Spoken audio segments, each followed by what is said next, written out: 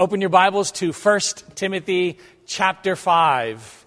We are going to work through 1 Timothy chapter 5, verses 3 all the way to 16. It is a fairly large chunk here that we are going to take and chew on and meditate on, and by the grace of God, profit from. So would you join me in a word of prayer as we come now to the Lord, asking for His grace on us as we study His word. Father, this is indeed your word.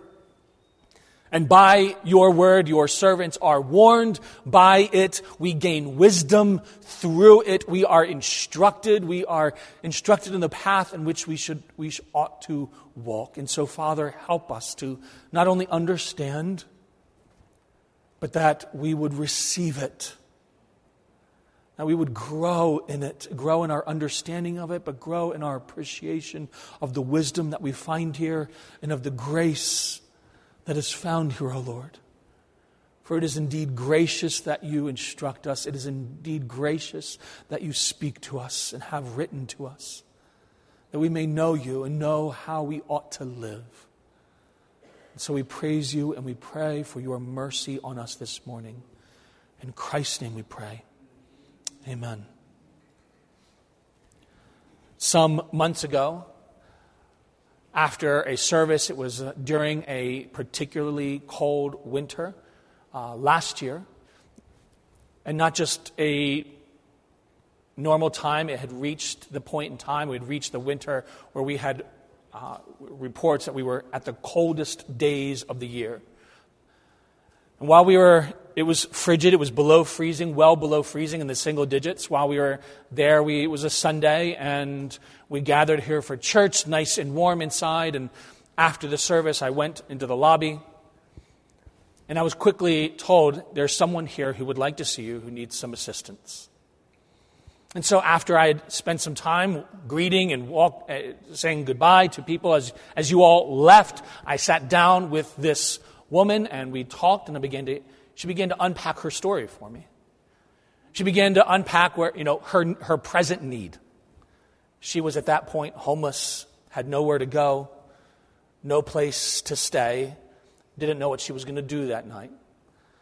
And so this church, we have been extremely generous with those in need as opportunities arise. And so my family, we got together, we took her to lunch, and we spent that afternoon. We went to one place and then to a second place where we were finally able to get her settled for a few days. And during that time, while she was up there, I started making some calls to rescue missions, other places where I knew they would be able to house her more permanently. Time after time, no openings. It was the coldest time of the year. The closest place we had that we could find where there was an opening was in Lancaster, about an hour and a half away. But we had found an opening, and they were willing to take her. And so I called her to let her know the good news. We have found you a place. We will transfer you there. We'll get you settled there, and you'll have my number. We can still work things out. And her response was, "No, I think I'm comfortable where I am. I'd like to stay here." Well, that's not an option. We can't, we as a church couldn't afford to keep her where she was presently in an ongoing way. Well, she wanted to stay. And did everything we could to kind of convince her. Eventually, she asked if one of us, on the day in which she would have to leave that place, if one of us would be able to come and take her to a place in Norristown where she knew she could at least get some food and perhaps some lodging. And so we did. How do we help those who come for assistance? How do you help those in your life who need help? Another opportunity arose years even before this. There was a man living nearby. We had helped him as a church year after year, not every month, but often enough. We had helped him be able to meet his rent requirements. He was a man who worked, at least said he did. We were trying to help him, come alongside him, do what we can for him. And it seemed that no matter what we did for him, there was always more that needed to be done. Eventually, I talked with his landlord, and then talking with his landlord, the landlord told me, I wish you guys would stop helping him out, because every time I get close to being able to get rid of him, he's a terrible tenant. He's tearing things apart, and every time I get a chance to be able to get rid of him, you guys help him just enough to keep him in. How do you help people? There is a way that we can help someone that ultimately leads to their harm, right? There's a way that we can serve someone that ultimately that undermines them as a person, that undermines their dignity, that undermines their worth, that undermines the goals that not only we may have for them as a person to be independent, but undermines their ability to follow after Christ. On one such occasion when we were requested to help, and after talking and investigating and looking through the example, we as a church said no. The person responded, "How can you say no? I thought you were a Christian. You're supposed to help everyone with every need." That guilt, if you care about people, you feel that guilt.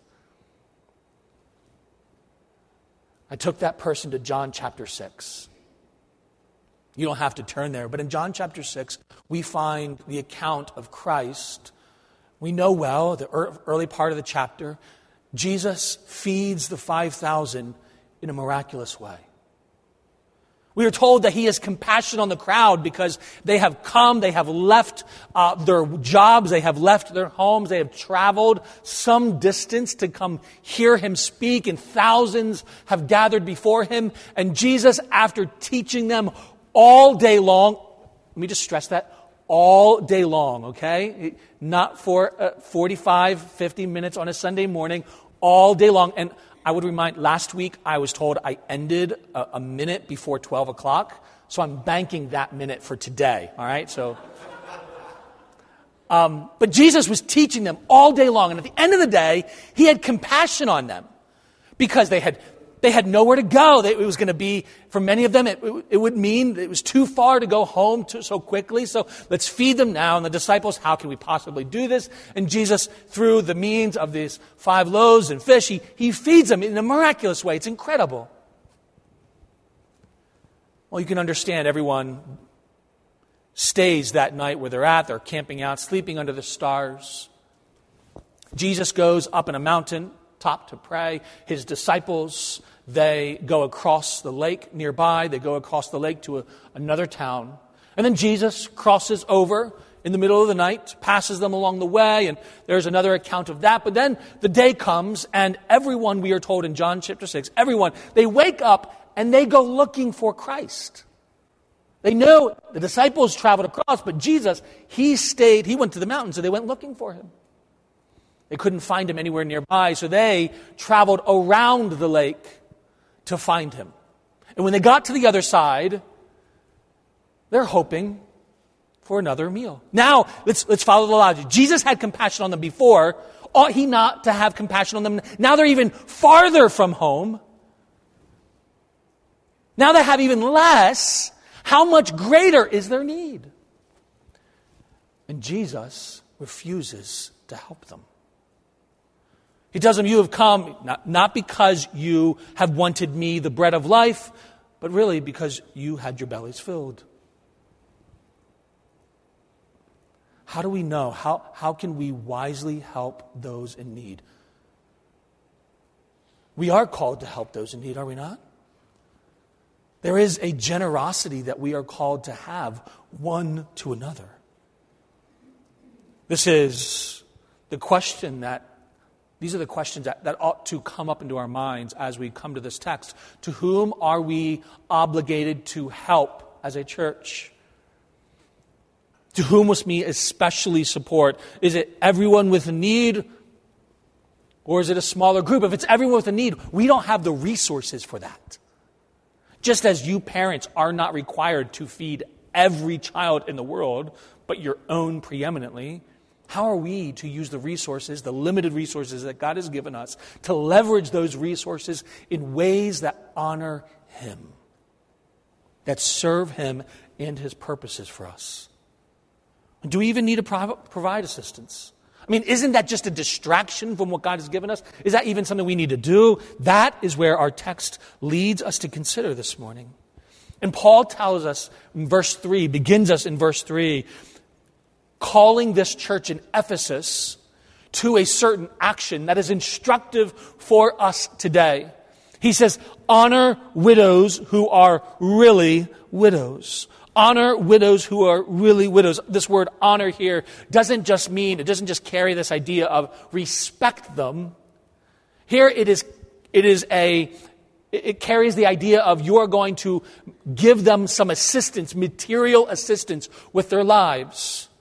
This is a command, it is an imperative given to a local church that for the widows in their midst, within that local church, they are to be providing regularly for. And you may ask, why focus on widows? Aren't there any other needs in the church? In the time of Paul and Timothy, first century Israel, there was no Social Security, there were no programs, there was very little help given to people.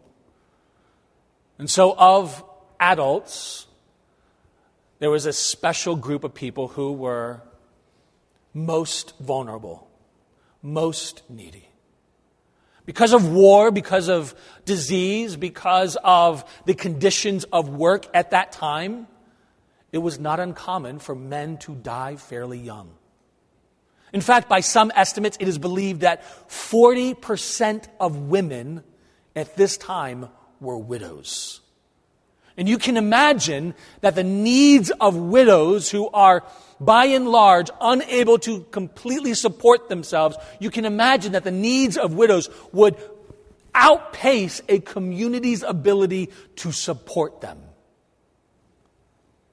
In the time of Paul, in the time of Timothy, in the place of Ephesus where Timothy is pastoring, widows were especially helpless. Not helpless at all, but they were especially vulnerable. They were especially weak. Especially if they didn't have a family that was taking care of them. And so Paul gives this command to focus on widows. Honor widows who are really, truly widows. And you can see the space that he devotes to them here. From verses 3 to 16, Paul is describing what is to go into the thinking of a church as it contemplates how it is to fulfill this command. And I just want you to think about that for a moment. We are given a handful of verses about elders, a handful of verses about deacons, and we are given twice that and more regarding widows. Clearly, this is something that is important. Not just for Timothy and for the church there at Ephesus, but is important for us. How do we love? How do we show compassion as God has shown compassion?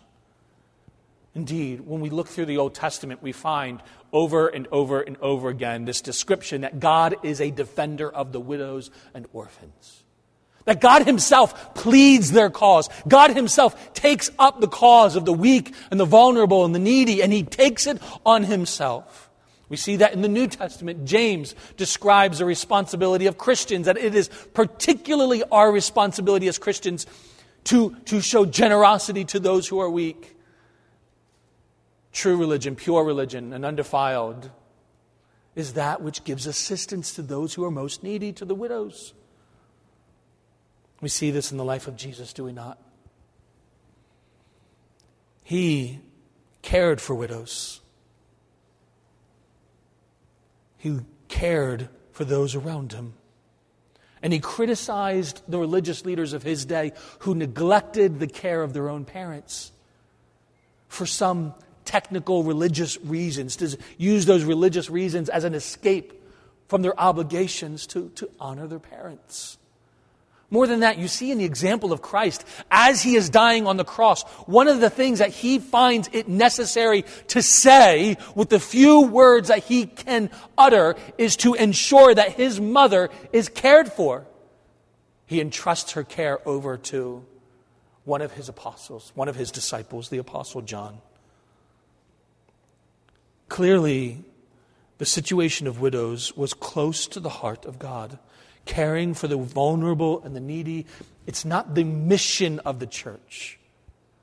That is, God does not give the church in the world so that we might do humanitarian aid. That's not the purpose of the church.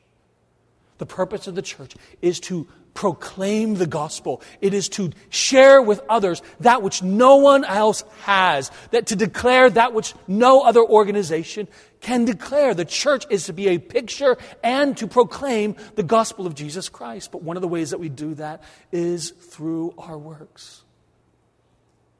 Let your light so shine before others that they may give glory to your Father in heaven. That they may see your good works and give glory to your Father in heaven. If we are to do what God calls us to do, it's going to involve a level of generosity and care and compassion. But this leads us to the question, honor widows. That would be easy, honor widows. But who are really widows, right? Honor widows who are really widows.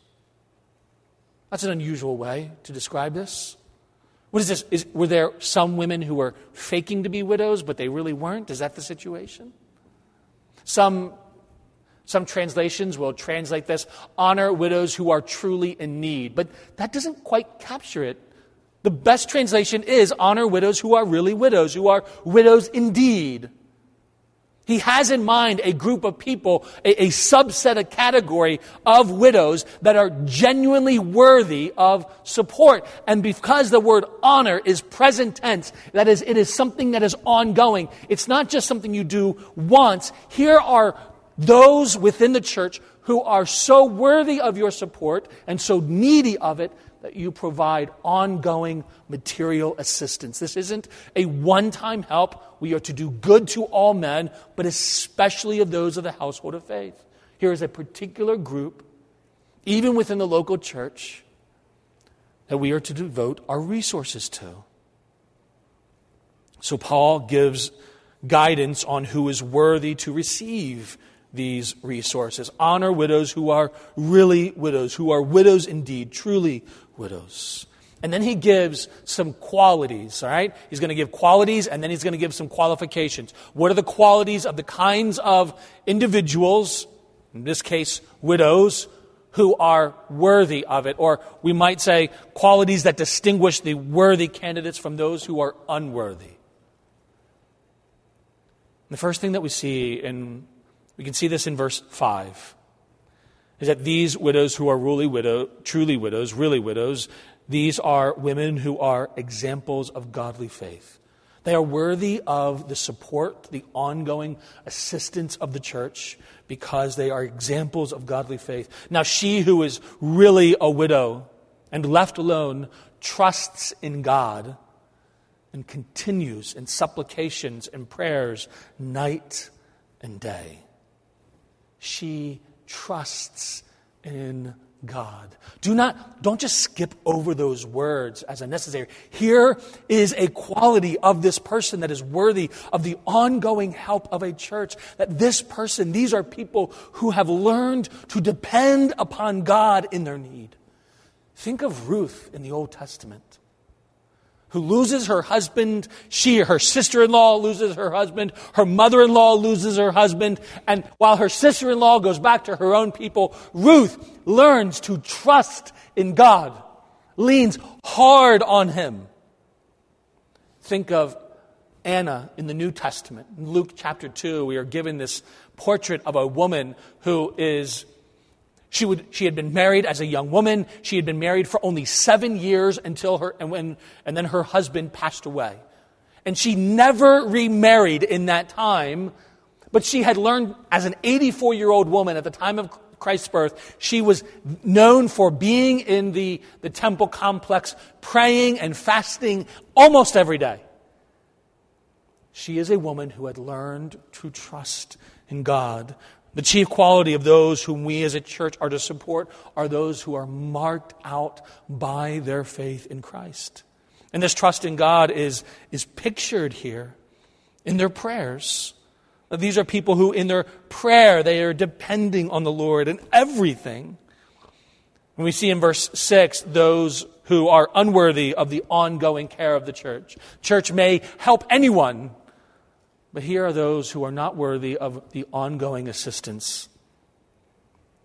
We are told, but she who lives in pleasure is dead while she lives. These things command that they may be blameless. She lives in pleasure. The word translated lives in pleasure has a very broad meaning. It could mean that she is engaged in some kind of sexual sin, but that could be part of what it's saying, but it's more broad than that. It carries the idea that this is a woman who is always wanting more. This is a person who is never satisfied with what they're given. You help and they're always wanting a little bit extra. It carries the idea of someone who maybe could live upon what is given, but really would like, the expanded cable package. We really would be able to have some extra so that they can do some nice things. Here is someone who hasn't learned to trust in the Lord, but rather is leaning on the church to kind of expand what they can do with their lives. They're living for pleasure, living in pleasure, rather than living within their means, trusting God. This person is dead while she lives. That is, it could mean that this is someone who has never learned to trust God in the first place and is therefore not a believer. Or it may mean simply indicative that this is a person who is, though a believer, they are not acting that way. Either way, this is someone who is not really a widow. And these things, Timothy is commanded to teach that the church may be blameless in the way it helps, and that those who need assistance may be blameless in how they live their lives. But he goes on from merely giving some qualities about the people that are helped to qualifiers. What are some things that are expected, that are necessary for those to receive ongoing assistance? Not a one-time help, but I'm talking ongoing help from a church, long-term help. We see, first of all, is that this person is one who is left alone. Verse 5 says that, now she who is really a widow and left alone. We see this in verse 4. But if any widow has children or grandchildren, let them, that is, let those grandchildren or children, let them first learn to show piety, godliness at home, and to repay their parents, for this is good and acceptable in the sight of God, before God. It is the Christian's duty to provide for their home. So this is someone who is left alone. The first qualifier for someone is to be able to receive ongoing assistance from the church is that they have no other means, no other help. They are desperate. They have been abandoned by their family, perhaps because they came to Christ, or perhaps they just don't have family that is willing to support them in any way. This is someone who is truly left alone. But the encouragement here is that if you have a parent who's needing some assistance, it is the responsibility of a Christian believer to care for that family member. We see this in verse 16. If any believing man or woman has widows, that is, you have a parent or a grandparent, or we might even extend this to other parts of the family. If any believing man or woman has widows within their family, let them relieve them. And do not let the church be burdened, that it may relieve those who are really widows. It appears that part of the situation was that you had people within the church who had widows within their family, and rather than supporting them themselves, they were bringing the needs of their family members to the church and then asking the church to support them ongoing. Well, the church cares for widows. Hey, I've got a widow in my family. Why don't you just put her on your widow's list and we'll go on our merry way? And Paul says, no, that's not how this is going to work. The church is not meant to take your place as a child. Your place is to care for those within your own family. And he adds weight here in verse 8, where he says, if we do not care for our own parents, if we claim to be a Christian and we do not care for those within our own family, it is a signal that we are worse than an unbeliever. But if anyone does not provide for his own, and especially for those of his own household, he has denied the faith and is worse than an unbeliever. What he means by that is that this is something that is care for your own family. That's something that's expected of everyone, everywhere. So if we as Christians fail to do that for those within our own family, we are undermining our very proclamation of what we believe. We are dead in the faith. So true widows are those who are left alone. The church isn't meant to take the place of family. The church isn't meant to take the place of family. More than that, we as a church have this responsibility, we as Christians have this responsibility, this God-given duty to care for those within our own family. Now, one exception, this is a general rule, but I think there is one exception to this that we need to weigh individually. And I know some of you have come from homes where there was abuse. And what it looks like for you to care for a parent is going to be different in that situation than in another situation. If you have a family yourself and a parent or a grandparent who was abusive, expects you now to care for them, to bring you into their home, I would encourage you, especially if you have children, to weigh that decision carefully. We are called to care for the weak and the vulnerable, but you must remember, brother and sister in Christ, your chief responsibility is to your own family first, your own children. And so you need to be careful about who you invite. But outside of that, this is a command that we ought to take seriously. And even in that situation, we have responsibilities to our family. Second, not only are we to care for those who have no one else to care for them, Paul gives us in verse 9 another restriction, another qualification. Do not let a widow under 60 years old be taken into the number, be added to the list. That is, the church has a list of those widows that are eligible to receive assistance, ongoing assistance from the church, that they are going to be added to this list. And he says, do not let a widow under 60 years old be taken into this number. And that seems rather arbitrary, does it not? In the time of Paul, the age of 60 was actually considered beyond the lifespan of most people. Below the age of 60, he encourages them to be married. He considers their ability to work for themselves, to prove themselves faithful. But here he gives this restriction, not under the age of 60 years old. I think in our time, with better nutrition, better medicine, better care, people are living longer, the age might be considered older. But here is the picture of those who are beyond the age, beyond that time in their life when they are able to physically care for themselves, physically help themselves, physically able to supply their own needs. That's kind of his byline right there. That's kind of his standard. They have reached the point where they are no longer able to help themselves, no longer able to supply their own wants. Third, we must prioritize those who are faithful.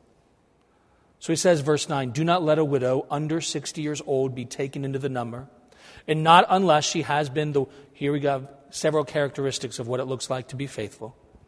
And not unless she has been the wife of one man. This is the same description that is given about elders. They are expected to be one women kind of men. That is, they have the character quality of being faithful to their spouses. Here is not, Paul is not saying, look, this is not a woman who is to have lost her first husband, remarried a second time, lost her second husband, but because she married that second time, that she's no longer qualifying for this assistance. That's not what he's saying. He is saying she is to be, just as an elder was to be a one-woman kind of man, she is to have been a one-man kind of woman. She is to have been faithful. She is to have been faithful. And not unless she has been the wife of one man. Verse 10, more than this, she is to have a good reputation, well reported for good works. And what is her reputation to consist of? If she has brought up children, that is, she has been faithful in her duties as a mother. If she has lodged strangers, that is, she has shown hospitality. She has humbly served the church. In that verse 10 going on, if she has washed the saints of the feet. That's a general description of those who have served God's people. She is more than this. She has shown generosity to others. If she has relieved the afflicted. And if she has diligently followed every good work. Here is someone who is, that's that summary statement. Here is someone who has, not perfectly, mind you. Here is someone who, over the course of their lives, you have watched them work and be faithful to the Lord. Here is someone who is to have a reputation for godliness amongst God's people. And fourth, Paul would go on then to tell us, we as a church must then refuse those who are unproven. He goes in verse 11, he says in verse 11, but refuse the younger widows. For when they have begun to grow wanton against Christ, they desire to marry, having condemnation because they have cast off their first faith. And besides, they learn to be idle, wandering about from house to house, and not only idle, but also gossips and busybodies, saying things which they ought not. Here are wives, those who are unworthy, that they are younger, is that they have not yet proven themselves to be dependent, to be faithful. And we see this lack of faithfulness and lack of faith in their lives. In verse 11 we read that they have this wanton desire, but refuse the younger widows, for when they have begun to grow wanton, or they have now strong desires, passions that are leading them to disobey Christ. Leading them to abandon Christ, they desire to marry. The picture is not merely that it's sinful to marry. In fact, some interpreters look at this and they say, with considering verse 11 to 12, 12 goes on, having condemnation because they have cast off their first faith. Some of your translations will read, they have abandoned their first pledge, their first vow. Some of your translations will read that. And the idea that they are reading into the text there is that perhaps these widows made a vow in which they would not marry, but now they're abandoning Christ so that they can get married.